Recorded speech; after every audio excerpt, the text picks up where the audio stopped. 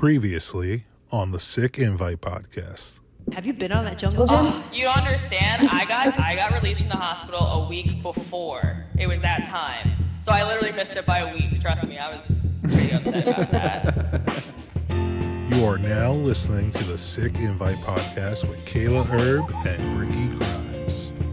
Hello, my name is Kayla Erb. And I'm Ricky Grimes. And this is the Sick Invite podcast, a storytelling show about all ailments. Big or small, chronic or temporary, the Sick Invite provides an inclusive space for you to share your story. What is wrong with you? With me? Yes. No, I'm good actually. I just it's been raining all week, and I've been a little. I think I'm getting some seasonal. I guess that would be seasonal depression. That would just be precipitation. Well, you would find that out if you went to therapy. What do you mean? What about the seasonal depression? Yeah. Oh, I don't know. I wish I was just like a little sunshine. I agree. I feel you on that. How are you today? I'm also sad because it's dark very early. Yeah. And when it's cloudy, it's hard to decipher if this is daytime darkness or nighttime darkness. Yeah. It's it's just all darkness. It's all darkness. This show is brought to you by KaylaHerb.com, where knit blankets, custom quilts, private photography sessions, and other homemade items are available for purchase and custom order. Please subscribe to our show, comment, and review. Follow us on Instagram at The Sick Invite Podcast, and please tell your friends. We also have some merchandise available on thesickinvitepodcast.com, including our What's Wrong With You shirts, mugs, stickers, and buttons. We are now on Patreon. For $3 a month, you can get early access to our episodes, behind-the-scenes content, 10% off KaylaHerb.com, stickers, and much more. Okay, so I didn't get much from Klaus today. I got a comment for producer Klaus. Oh, what's that? Well, we have some feedback from somebody who left a review on our podcast through Apple Podcasts. They said the show is informative, inspiring, and funny, but the producer needs to check himself. Yeah, well, I mean, I think. Listen, I hate that I've maybe my characterization of producer Klaus has, I think, garnered the audience to have a bad opinion of him. But maybe I'm incorrect though. Maybe that's no. You are correct. I took a poll on Instagram to find out this information. What's our Instagram again? The Instagram is at the Sick Invite Podcast. Uh-huh. So on our story, I wrote Klaus sucks, yes or no, and they had to choose yes or no. 78% of people agree that yes, Klaus sucks. Wow. But a solid 22% agree. Now, what does that don't mean? agree, now, and they say he does not suck. Now, I wonder what that means. Do they think that he's doing a poor production job? Because maybe I would agree with that. I mean, the levels sometimes are out of control. But the guy's trying, I would think. I mean, I don't even know, he may live somewhere. He's maybe out of the country. Who knows? I don't know even if he has a place to live. I don't know. It might be being a little harsh on him for these people. I think it's not specific to the product or the service or whatever. I think it's just across the board. He sucks. Well, listen, I think that both the audience and myself have been a little hard on producer Klaus. And I'm going to say right here, I think the next episode to come out, or maybe not, depending on the order in which we've pre-recorded this, but one of these episodes is going to be Klaus Appreciation Day. Because I think he's been dogged for too long. And frankly, if he leaves, it's going to be a lot more work for me. So, contract's coming up. So I think next episode will be Klaus Appreciation Day. What do you think about that, Kayla? Well, luckily we got some merchandise for him. Yeah, we have the merchandise for him. I think it'll be a fun time. We needed some positive reviews. So what you could do is also maybe you should make sure you go and give us some reviews. You mentioned the Instagram, not Instagram, the Apple Podcast review. Mm-hmm. Very important to get those reviews in. So if you want to say some positive stuff about Klaus, now is the time to do it. You could say some nice stuff about me. Everyone already says nice stuff about Kayla, so that's fine. You can just continue to do that. On today's show, we have Nick Ciuffo. So, Nick, what's wrong with you? Hi, I'm Nicholas, and I have something that's called latex fruit syndrome. And I'm also going to talk about my brother, who unfortunately was diagnosed with acute myeloid leukemia and lymphoma. That's Interesting that you both have so many issues going on, but I'm going to start with you. Since we have you here today, what exactly is latex fruit syndrome? Everybody else who's been on, I've had like somewhat of an idea of what they were talking about. I've never heard of this. Yeah, I mean, it's something that a lot of people haven't heard of, and it took me a while to pinpoint what exactly was wrong with me. So, latex fruit syndrome is something that affects people who have a natural rubber latex allergy or have latex sensitivity. So, I actually don't have a natural rubber latex allergy, but I am sensitive to latex, meaning if I put on latex gloves, my hands will get itchy or irritated, but I won't have a true allergic reaction. Um, yeah. So, what latex fruit syndrome is, though, is that there are fruits, namely like banana, avocado, kiwi, and chestnut, that share proteins with proteins that come from the rubber tree. And there's actually a whole laundry list of foods that cross react with proteins in the rubber tree. So, of this list of foods, is that the kind of thing that's like they're in foods you wouldn't even think about, just like as inactive ingredients or things? Like, do you have to read every label now? Yeah, exactly. I mean, so primarily in banana, there is a protein called chitinase. And so if I have a banana, I get very, very sick. Like I'll vomit, I will have, hives, all over my stomach, all over my legs. I'll be very nauseous and tired. So, every fruit or vegetable is different because there's over 200 proteins that come from the rubber tree. So, if with these kind of reactions, like, do you need like an EpiPen or something, or? So I do have an EpiPen because anytime latex reactions are involved, you could potentially go into, anaphylactic shock. Mhm. So, I have thankfully not gone into anaphylactic shock yet. So I haven't made use of it. Oh, well, that's good. I mean, it seems like it's so serious that they should have figured this out right away. So, what took so long that they? Right. I mean, so I found out about this about 8 years ago. And what's interesting is that, 8 years ago, 8 or 9 years ago, I was 19, right? Mhm. And, when you think about food allergies, you think about like peanut butter, right? Somebody with a peanut allergy, and that's something that develops when you're very young. But you can actually develop an allergy to anything at any time. And I was getting lots of stomach aches, about 8 or 9 years ago, like probably once a week, I was getting a stomach ache. And I was worried at first because there's a lot of stomach issues in my family. My grandmother died from stomach cancer. I have a cousin who has ulcerative colitis. I have, an aunt who actually just passed away from Crohn's disease. So I was worried at first that this was going to be something, chronic and serious that I, wasn't really going to be able to do anything about. So, after a while of putting up with the stomach aches, I went to my doctor. I told him my symptoms, and we talked about, okay, maybe, I'm just not eating right. Potentially, maybe I have celiac disease, diverticulitis, or maybe a gluten allergy or something. So we did all these blood tests and whatnot, and nothing came back. He was like, your blood work is fine. It's probably just what you're eating. You got to eat healthy, blah, blah, blah, blah, blah. And I'm like, okay, but I don't really eat that bad, Yeah. So Mhm. um, it turned out that it kept getting worse and worse until one day I had a banana in the morning, and I like a few hours later, I wasn't feeling too well. And the reason I never really made the connection is because, the onset of the symptoms took a few hours Mm. to come on.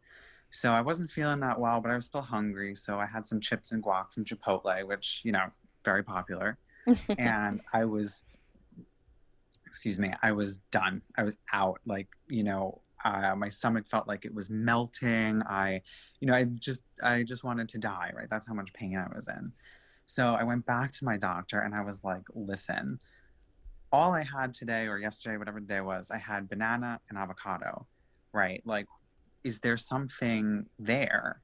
And he said, okay, that sounds like maybe you have an allergy to those foods. And I was like, yeah, okay, I know. So we did an allergy test, and it came back clear. Didn't have any allergies, didn't show any allergies. And I was so confused. I felt so gaslighted. I was like, there's no way that I'm not allergic to these foods. So I call my doctor again, and I'm like, listen, where, I'm getting sick all the time, and I feel like it's the banana and the avocado. And he was like, okay, let me look at your test results again. Turns out that they never actually tested for banana and avocado because it's so rare that it's not part of like a normal workup. Mm-hmm. So we sent out for blood work again, and then they find that I'm allergic to banana, avocado, kiwi, chestnut, and the whole 9 yards. I'm so happy you were so persistent in getting your answer, because so many people just take the test and go, oh, I guess that's not what's wrong with me. And you're right. There are so many really serious issues that it could be. And luckily, this is something that you can manage. But I know so many people listening who message me all the time that they have stomach issues and that their test came back clear. I'm like, okay, well, ask again. Yeah. Next, write down exactly what is going wrong with you. I kept a food diary when I was really bad. That was suggested by my nutritionist to help me personally narrow down what foods I couldn't eat. So, Yeah. and then even your professional doctor couldn't get it right the first time. So just ask for tests over and over and over again until you're feeling What kind of doctor was it? So actually, the first time around when I did the first allergy test, it was actually a nurse practitioner who worked in the doctor's office. So it was a primary care. And so after the initial test result of it coming back clear, I called my primary care physician, and he was the one who was like, okay, like let's try this again and actually ask for, specifically to test the banana avocado allergy. Yeah, I don't think people realize that they can ask for specific tests. Exactly. Yeah. And it might not be covered based on whatever. Like if you're having no symptoms and you're like, I would like a full body MRI, maybe they're not going to cover it. But for things like this, ask them. They might not be thinking of it, especially when it's your general practitioner, because this is your whole body and there's so many things that could be going wrong. Right. That sometimes they need someone to kind of zoom in on a specific thing for them. So please, if you're listening, you're not feeling well, don't be afraid to ask. Right. And, it also felt, at the time, you feel like you're going crazy. You're like, I know I'm getting these stomach aches. I know something's wrong, but it almost feels like nobody really understands. It kind of feels like people are just thinking you're crying wolf. Yeah, exactly. I feel you there. I know a lot of people, like I'm curious if this happened to you, if they ever told you like, oh, it's probably just irritable bowel syndrome. Did they ever tell that to you? Yeah, that was on the table. Yeah. They were like, it could be IBS or whatever they were calling it, IBD at the time. Like, yeah. Yeah, it seems to be a catch-all for any sort of like stomach issue. A lot of people get that and then they're just like stuck at IBS. I was stuck there for like 8 years. I'm like, I know other people with IBS and they don't have blood in their stool, Right.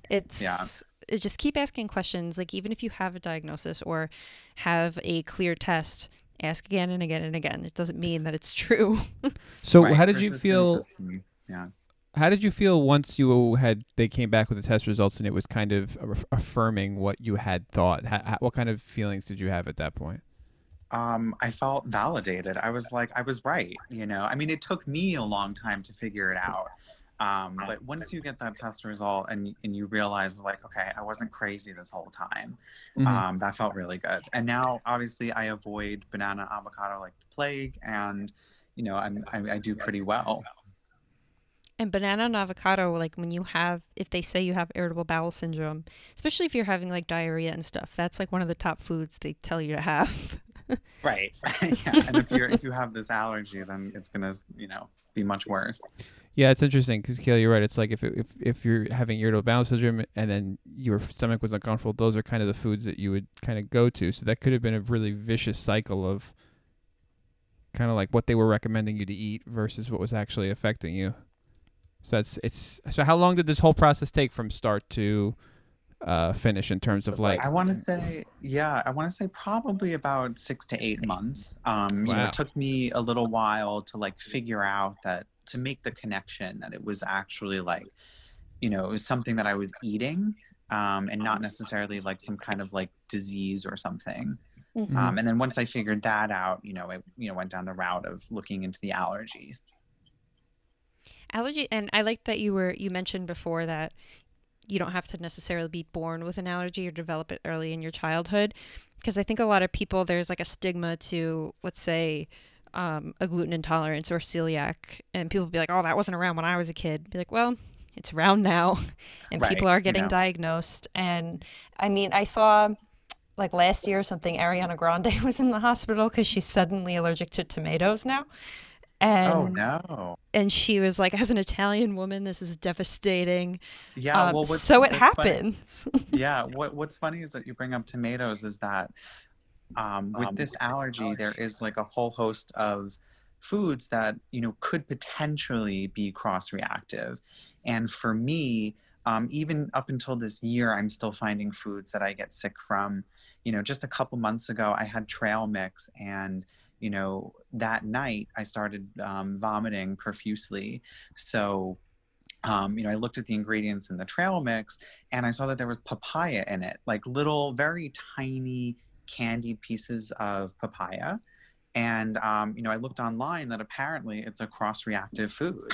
I'm sensitive to eggplant, different types of melons, passion fruits. Thankfully, not tomatoes, so I can still eat, you know, pizza and all that kind of stuff. But, you know, it's very, you know, I have to be very cautious.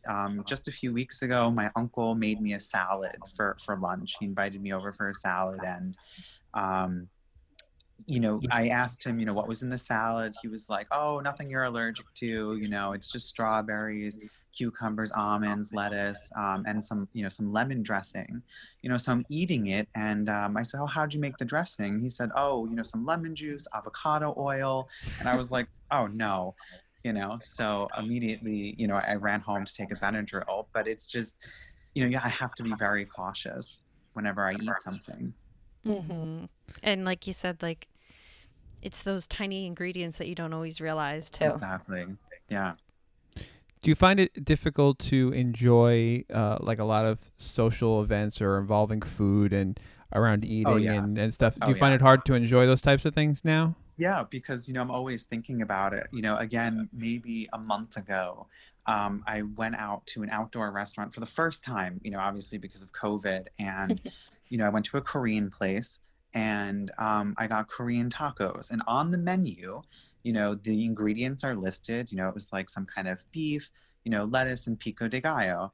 I get the tacos, and I noticed that there's some kind of like very light green sauce in it. And I took a bite and I was like, this doesn't taste like pico de gallo. So, you know, I call over the waitress and, you know, I said, is this avocado? And she said, no, we don't use avocado in our tacos. And I was like, are you sure? And she was like, okay, let me ask the chef. She comes back and she said, yeah, we ran out of pico de gallo, so the chef is using an avocado sauce. And I was like, oh God, you know, so it's Wow. just, you really have to be careful and kind of like inspect what you're eating. And it kind of takes the joy out of the experience for sure. Do you find that people give you a hard time about your allergy? Like, is that Um, you're being dramatic or something? yes and no. Definitely my friends, you know, kind of try to make fun of me in like a very nice way. But other people are like, oh, you know, that's not real. Like, people aren't allergic to those types of foods, or, you know, what is fruit latex syndrome? Like, sounds like that's something that's made up. And, you know, so it kind of feels a little like, you know, it's obviously not like I'm not going to die from it, hopefully, but it does feel like, you know, this isn't your problem. Like, leave me alone, you know? It does consume your life. I mean, it's Right. food, and that's like a major part of people's entertainment, especially Yeah. in quarantine. Yeah. But yeah, I think a lot of people have that kind of reaction to allergies or even sensitivities. And I don't know why people give an attitude about food sensitivities. Like, why would you make fun of somebody because they don't want to eat something because it makes them gassy? You know, Right. it seems like a valid answer to not want to eat it, but for some reason, I mean, I think our generation's a little better with it. But you have so many people that are like, back in my day, there were no peanut allergies, and then Right. Ricky, what Right. comedian was that where he was like, no, they were, they just died? Oh no, I think it may have been Todd Glass where he said that they used to have there was no peanut allergies when I was a kid, and they're like, yes, there was. They were just called like undetermined deaths or something like that. Unknown Really cause terrible. of death or something like that. When you found out about this particular allergy, did you do a lot of research on your own, or did you have to give you a bunch of pamphlets, or how did you like kind of, I don't know what, I know we talked about this with Kayla, like once she figured out what she had going on, she basically researches it constantly and gets involved with different people and learns as much as she can. Is that something that comes natural to you, or did you feel like you had to do it, or you know what I mean? Yeah, what's interesting about the latex fruit allergy or syndrome is that so only about 1%, 1 to 6% of Americans have a latex allergy or sensitivity, and then only about 30 to 50% of those people actually have a cross reactivity with fruits and other vegetables. So at the time, back in 2012, when I was trying to research this, there wasn't really a lot of information. There was just some kind of blurb and table of fruits and vegetables on, the, latex allergies site, website. There's Wow. more information now. There's been more longitudinal studies. And that definitely makes me feel more validated. But at the time, there wasn't really a lot of information. So I'm guessing if you would have had this discovery, or you were doing these tests maybe even a few years prior, then it would have even been more difficult to determine. So maybe it's for sure. When you did it, it's not something that's very common. Well, I mean, even so, 2012 doesn't seem like that long ago. Right, that's what I mean. Especially because that's the year I graduated high school. So to me, I'm like, oh, that was last year. Right. But it really is a long time in terms of research and even in social media reach. Like right now, I just, disassociate and go through my Instagram reels for hours and just watch that stuff. And I obviously just from, my algorithm, it's all like medical stuff that I see. And a lot of it is, stomach issues that people have. And I've seen a lot of nutritionists or physical therapists or whatever going on about, hey, are you experiencing this? It could be a cause of this. You should ask to see this doctor, or you should ask to have this test done.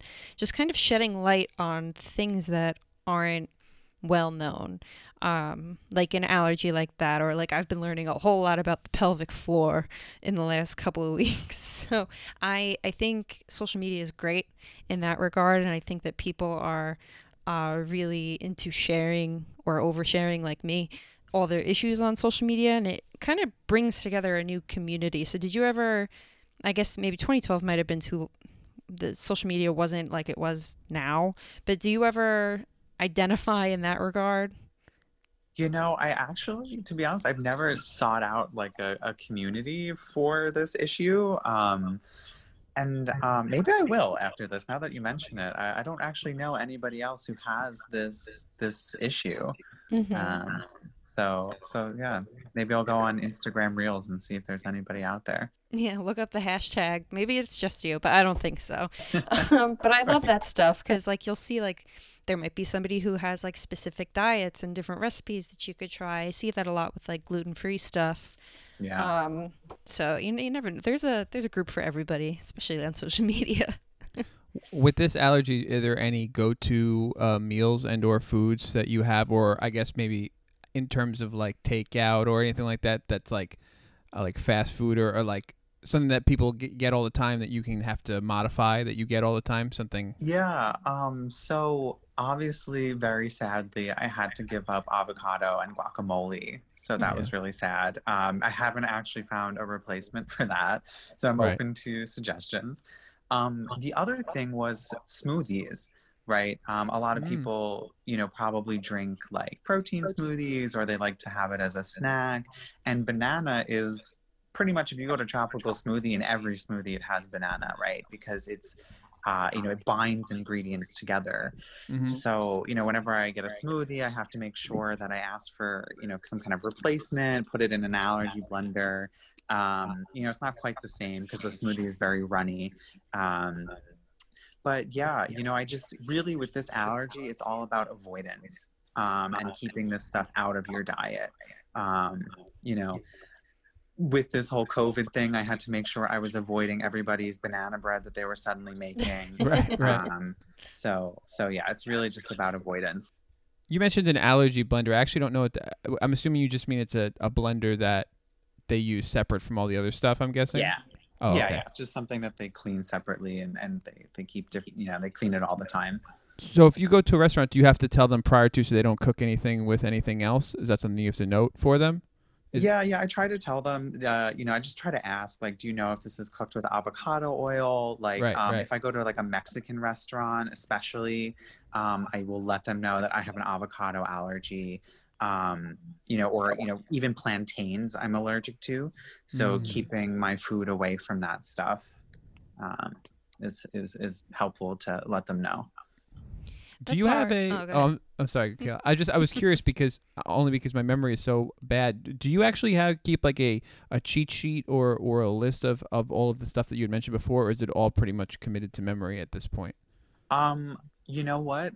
Like I said, it's kind of like I'm always learning what foods I'm sensitive to, and I kind of cross-validate that with the list. If I eat something and I'm having like stomach pain and it feels like I just, had an avocado, like that kind of feeling, I'll go to the list and I'll look at it and I'll say, oh, eggplant is on that list. That would have been nice to know.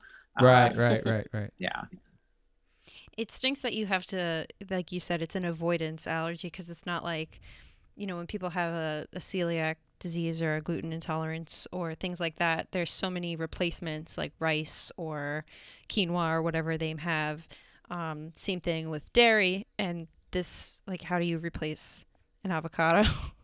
Right, you don't, right? A lot of these fruits and vegetables, they're distinct on their own, and I just have to make do without. And your allergic reaction can be different every time. So I'm petrified of going into anaphylactic shock.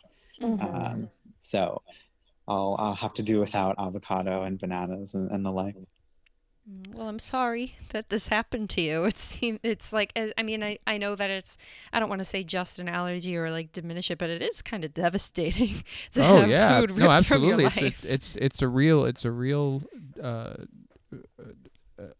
thing. Like, it's a real issue. It's a life change. Absolutely. That's what I was looking for. A life-changing thing. Absolutely. Yeah.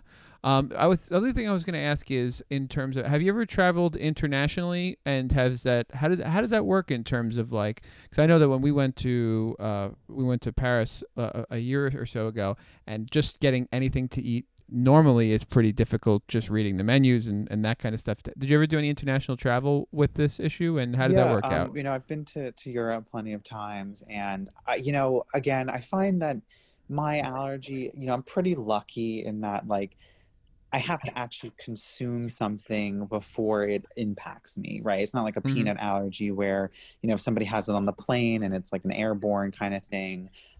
So if I do, whenever I go out to eat, even if it's internationally, I do my due diligence about asking as many questions as I can. And ultimately, sometimes I'll just go for something that's plain. Whether it's like a steak and broccoli, like I know that doesn't have avocado or banana or passion fruit or, any kind of food that I would be allergic to on it. Right. Yeah, so you have your safe foods still. Exactly. Yeah. That's good.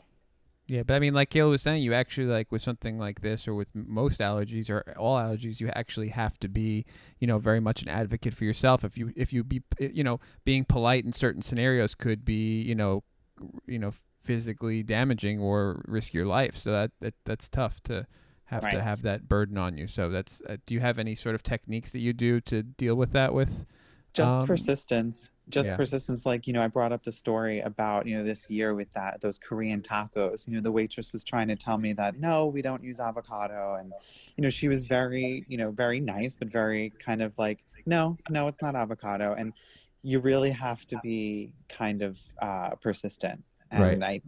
Yeah. Mm-hmm. I mean, I've known you for a long time. You were my creative writing class in ninth grade. But I mean, I've always known you. You were never a shy person.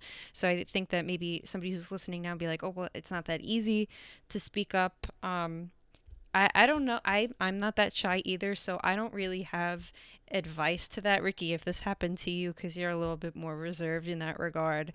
Well, how would you act? I would. Well, here's the thing: is that that's kind of what my question was kind of thinking. I was thinking about if this was me, because a lot of the times, like you'll order a Coke and they'll bring over a ginger ale, and I'll just say like, all right, whatever. I guess I'll have it. I guess I'll have ginger ale, like rather than have to bother some waiter or waitress. But I suppose if obviously in a certain condition where my life was in danger, then I would kind of I have the privilege to not have to do that type of thing, I suppose.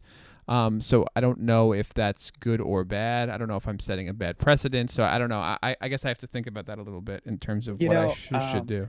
Not to cut you off, Ricky. No, please. But it takes some learning and it takes some practice, because there have definitely been incidents where, somebody said before about being polite, and I've ended up on the wrong end of the toilet, right? Like I was vomiting all night because I didn't think to ask, or I was too shy to ask about something, and right. That's how you learn. So if you are shy, it will probably take some practice. Yeah. Being persistent. And I think that a lot of people, especially going out and dealing with people like retail or any food service workers, they want to be extra polite because they know that there are people that are not that polite to them, so they don't want to be that person. But I don't think that when it comes to your health, it's not rude to double check or to ask again. It's not like you're saying, I wanted 5 ice cubes in my Diet Coke. It's not like that at all. So if anybody needs validation to speak up, I am giving that to you right now. Yes, I agree. So those are all the questions I had for fruit latex syndrome. Is there anything else you wanted to talk about before we go into your brother's issues? No, I think we covered it.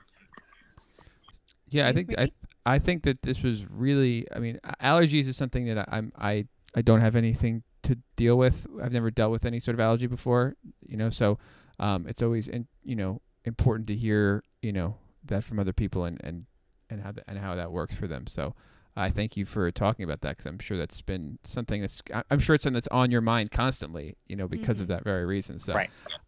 So thank you for sharing all that. And maybe we should get like like you said, maybe you can get more little online community going to other people. Maybe with this they can kind of all be on the same path if wanted to. Allergy support group. Sure. We'll make some t-shirts. So your brother couldn't be on the show with us today, but you're going to be speaking on his behalf. His name is Kyle, correct? And what is wrong with him? So my brother Kyle has a type of cancer. He has 2 types of cancer. One is called acute myeloid leukemia, and the other is called lymphoma. So when you sent that to me, I just kind of grouped them together. I assumed they were the same thing. I didn't realize that it was 2 different cancers. Right. They're 2 separate cancers. Acute myeloid leukemia is a cancer of the myeloid progenitor cells in your bone marrow. And the lymphoma is a cancer of lymphoma cells in your lymph nodes. And then how did they figure out that he had both of them? So primarily my brother's presenting symptom was generalized itching. And at first he had thought for months that it was some type of eczema.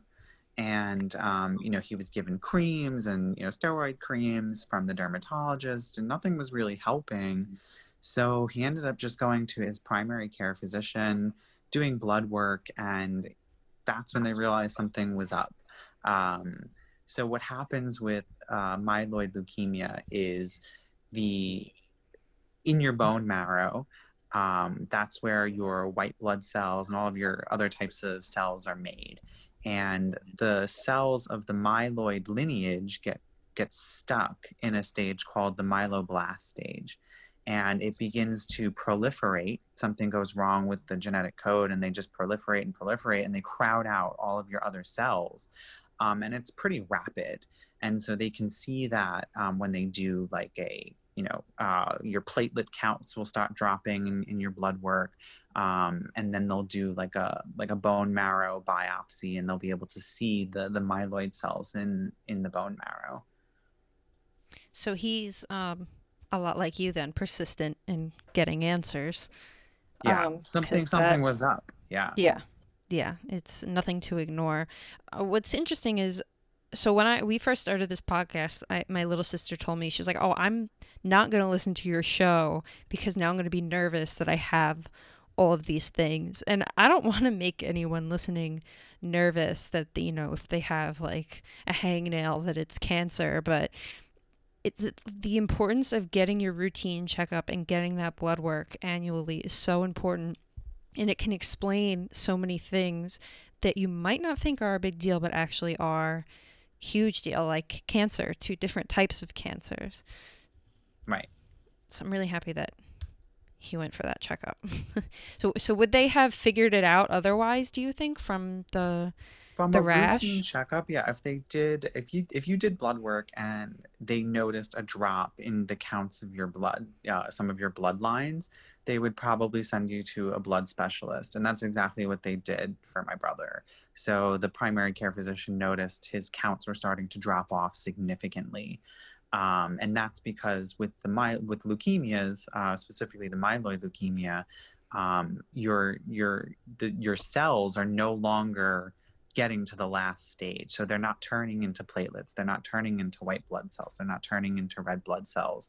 And you can pick that up by looking at the counts.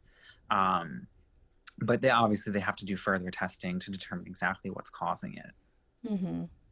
And the further testing is another thing. Like, some people will get their blood work and it's abnormal, and then they're scared to go for the further testing because they kind of think like, oh, if I don't address this, then it's not real. Exactly. Yeah. Because it is very scary. It is.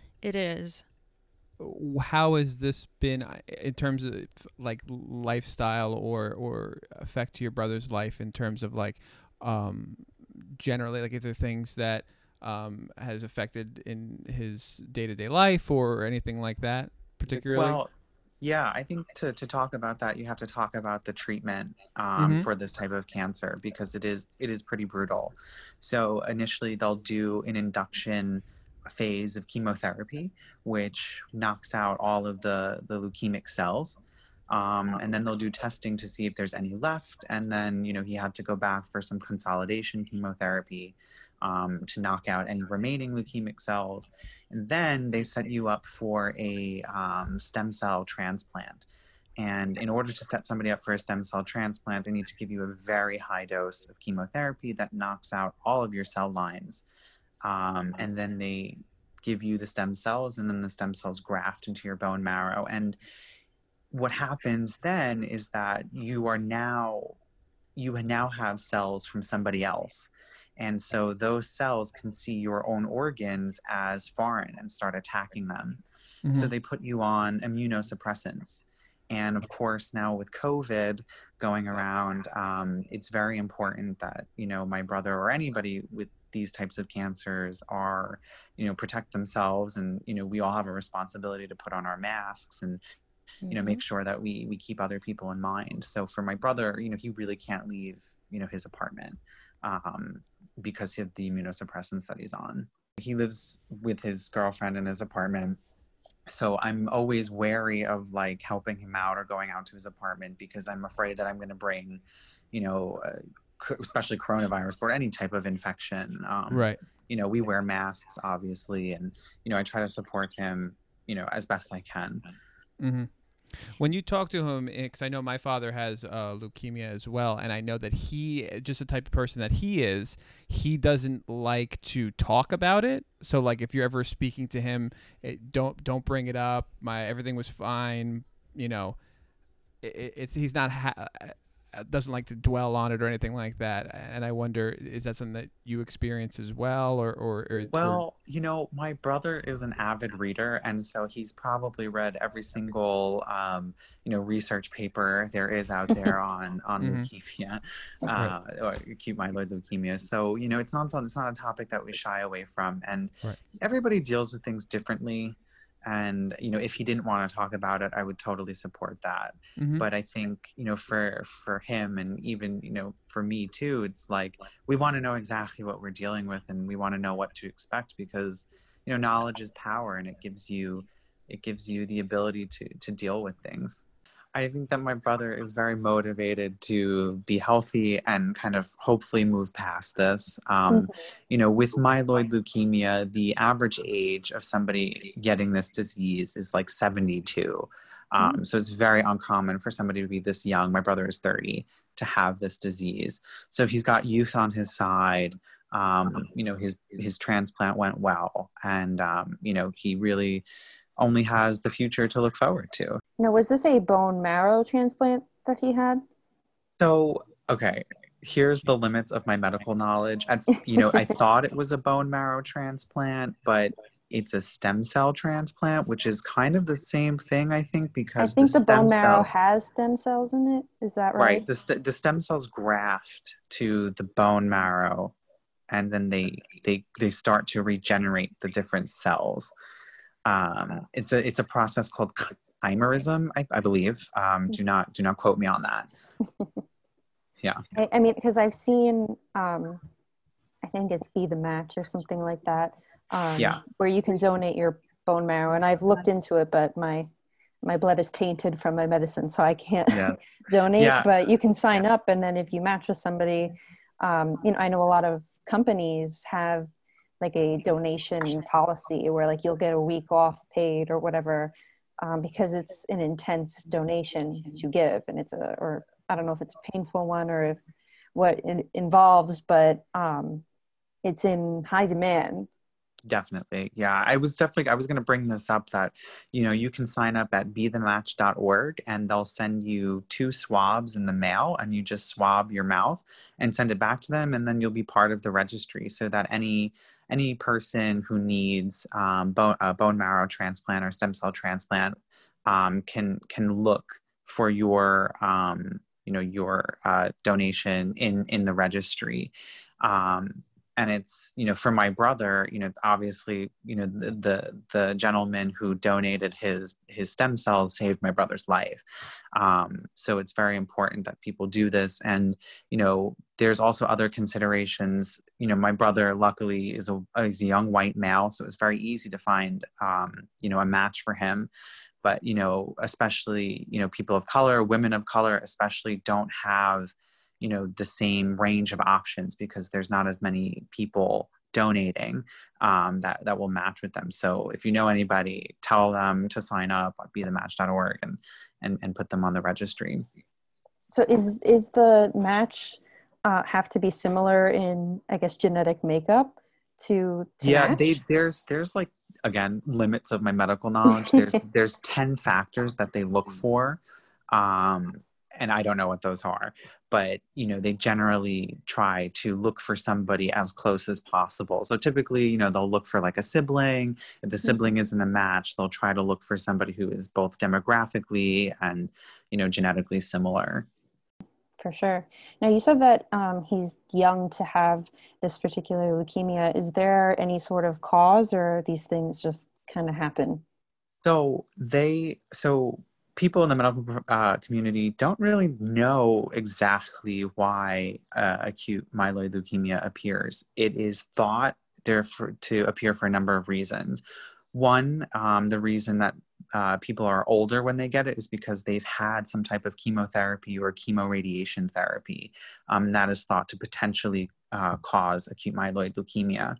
The other major factor that they think causes acute myeloid leukemia is exposure to a compound called benzene, which is found in petroleum. So lots of people who work in the oil industry end up with this disease.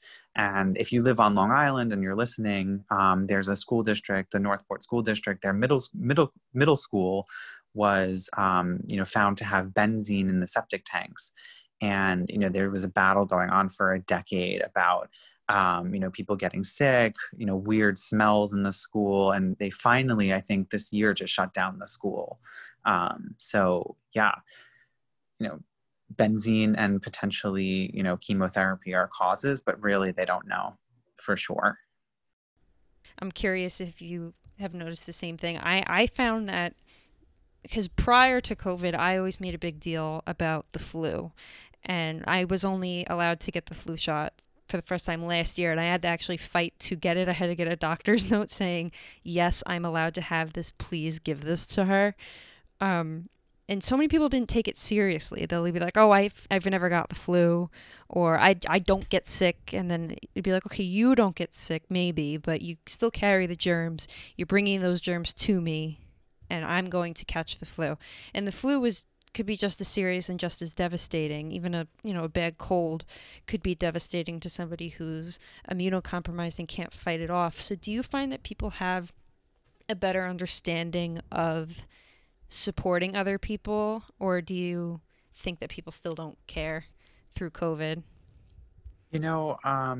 There's pros and cons here. I think what I'm happy about is a large majority of people, at least that I know, are wearing their masks. They're doing their best to be socially distant, and that will hopefully help, stop the spread of the flu, stop the spread of COVID, obviously. But there is, unfortunately, a lot of people who don't care, right? Because it's sort of like, you don't care unless it happens to you, right? And I just urge people to think about, like, anybody can get leukemia, anybody can get a type of cancer, you can become immunocompromised at any point in time, and would you want to live your life in fear? It's really not that hard to put on a mask, Mm-hmm. Well, I mean, comparing treatment from doctors from both of you in terms of believing your mild symptoms that weren't showing up on things, do you think you guys had similar experiences, or do you think you would have been treated differently if you both weren't, white men? Well, yeah, I mean, I sometimes think I'm very lucky that, I have a privilege that some people don't. I talked to my sister also has, an autoimmune disease, and, kind of the trouble that she went through to get actually diagnosed. I think, for my brother, it was serious enough from the beginning that he was taken seriously. For me, I have a very kind of like squirrely voice. I kind of sound like a kid, or like a young kid. I don't have a very commanding voice. So I definitely think there was some kind of like talking down to, but I'm also very persistent. So, I'm very lucky for that. Mm-hmm. Well, I mean, I don't want to go into a whole nother segment about your sister, but do you think that she, as a woman, in her autoimmune diagnosis, did she have a long journey to get answers like you did? Yeah. Yeah, there was definitely a sense that, again, I'm not her. I can't speak specifically to her experience, but just from what I know, there was this sense of like, yeah, you're just kind of being over dramatic, or, yeah, a lot of gaslighting. Yeah, exactly. Mm. Well, Ricky, do you have any other questions that you want to ask in here? No other questions, I don't think, but it was, it's really great that you were able to tell about your allergy, and then also about all the stuff about your brother. I mean, I think you're incredibly knowledgeable about what he has going on, and I think that that's really great that he has someone like you who's so supportive in a way, and so involved in a way. So that's great that he has that, and I appreciate him allowing you to share that with us, and then for you to share it with us so eloquently was really great. So it's definitely tough. So if there's any way that we can help, either one, yeah, I think this month is the leukemia walk, right? Right. Yeah, October. Yeah, so if you guys are fundraising at all, send us the link and we will share it. Thank you. Thanks. But I mean, even though you guys have such different stories and different conditions going on, you still had, the same thing. There's something that's not right. pay attention to it, get your answers. You don't like the answer, ask again. Exactly. And I'm really proud of you for being so persistent. Not everybody's Yeah. able to do that. And I'm also really proud of you for being really vocal when you're just out and about in life, trying to avoid avocados like the plague. And then also just thank you for wearing a mask around your brother. Yes, of It's course. well, Nick, thank you so much for telling us about your allergy and for speaking on behalf of your brother. And thank you to your brother for allowing you to share his story. I think it's really important, and we're really happy to have you on. Okay, well, thank you guys for having me on. Sick invite, guys. Yeah. Yay!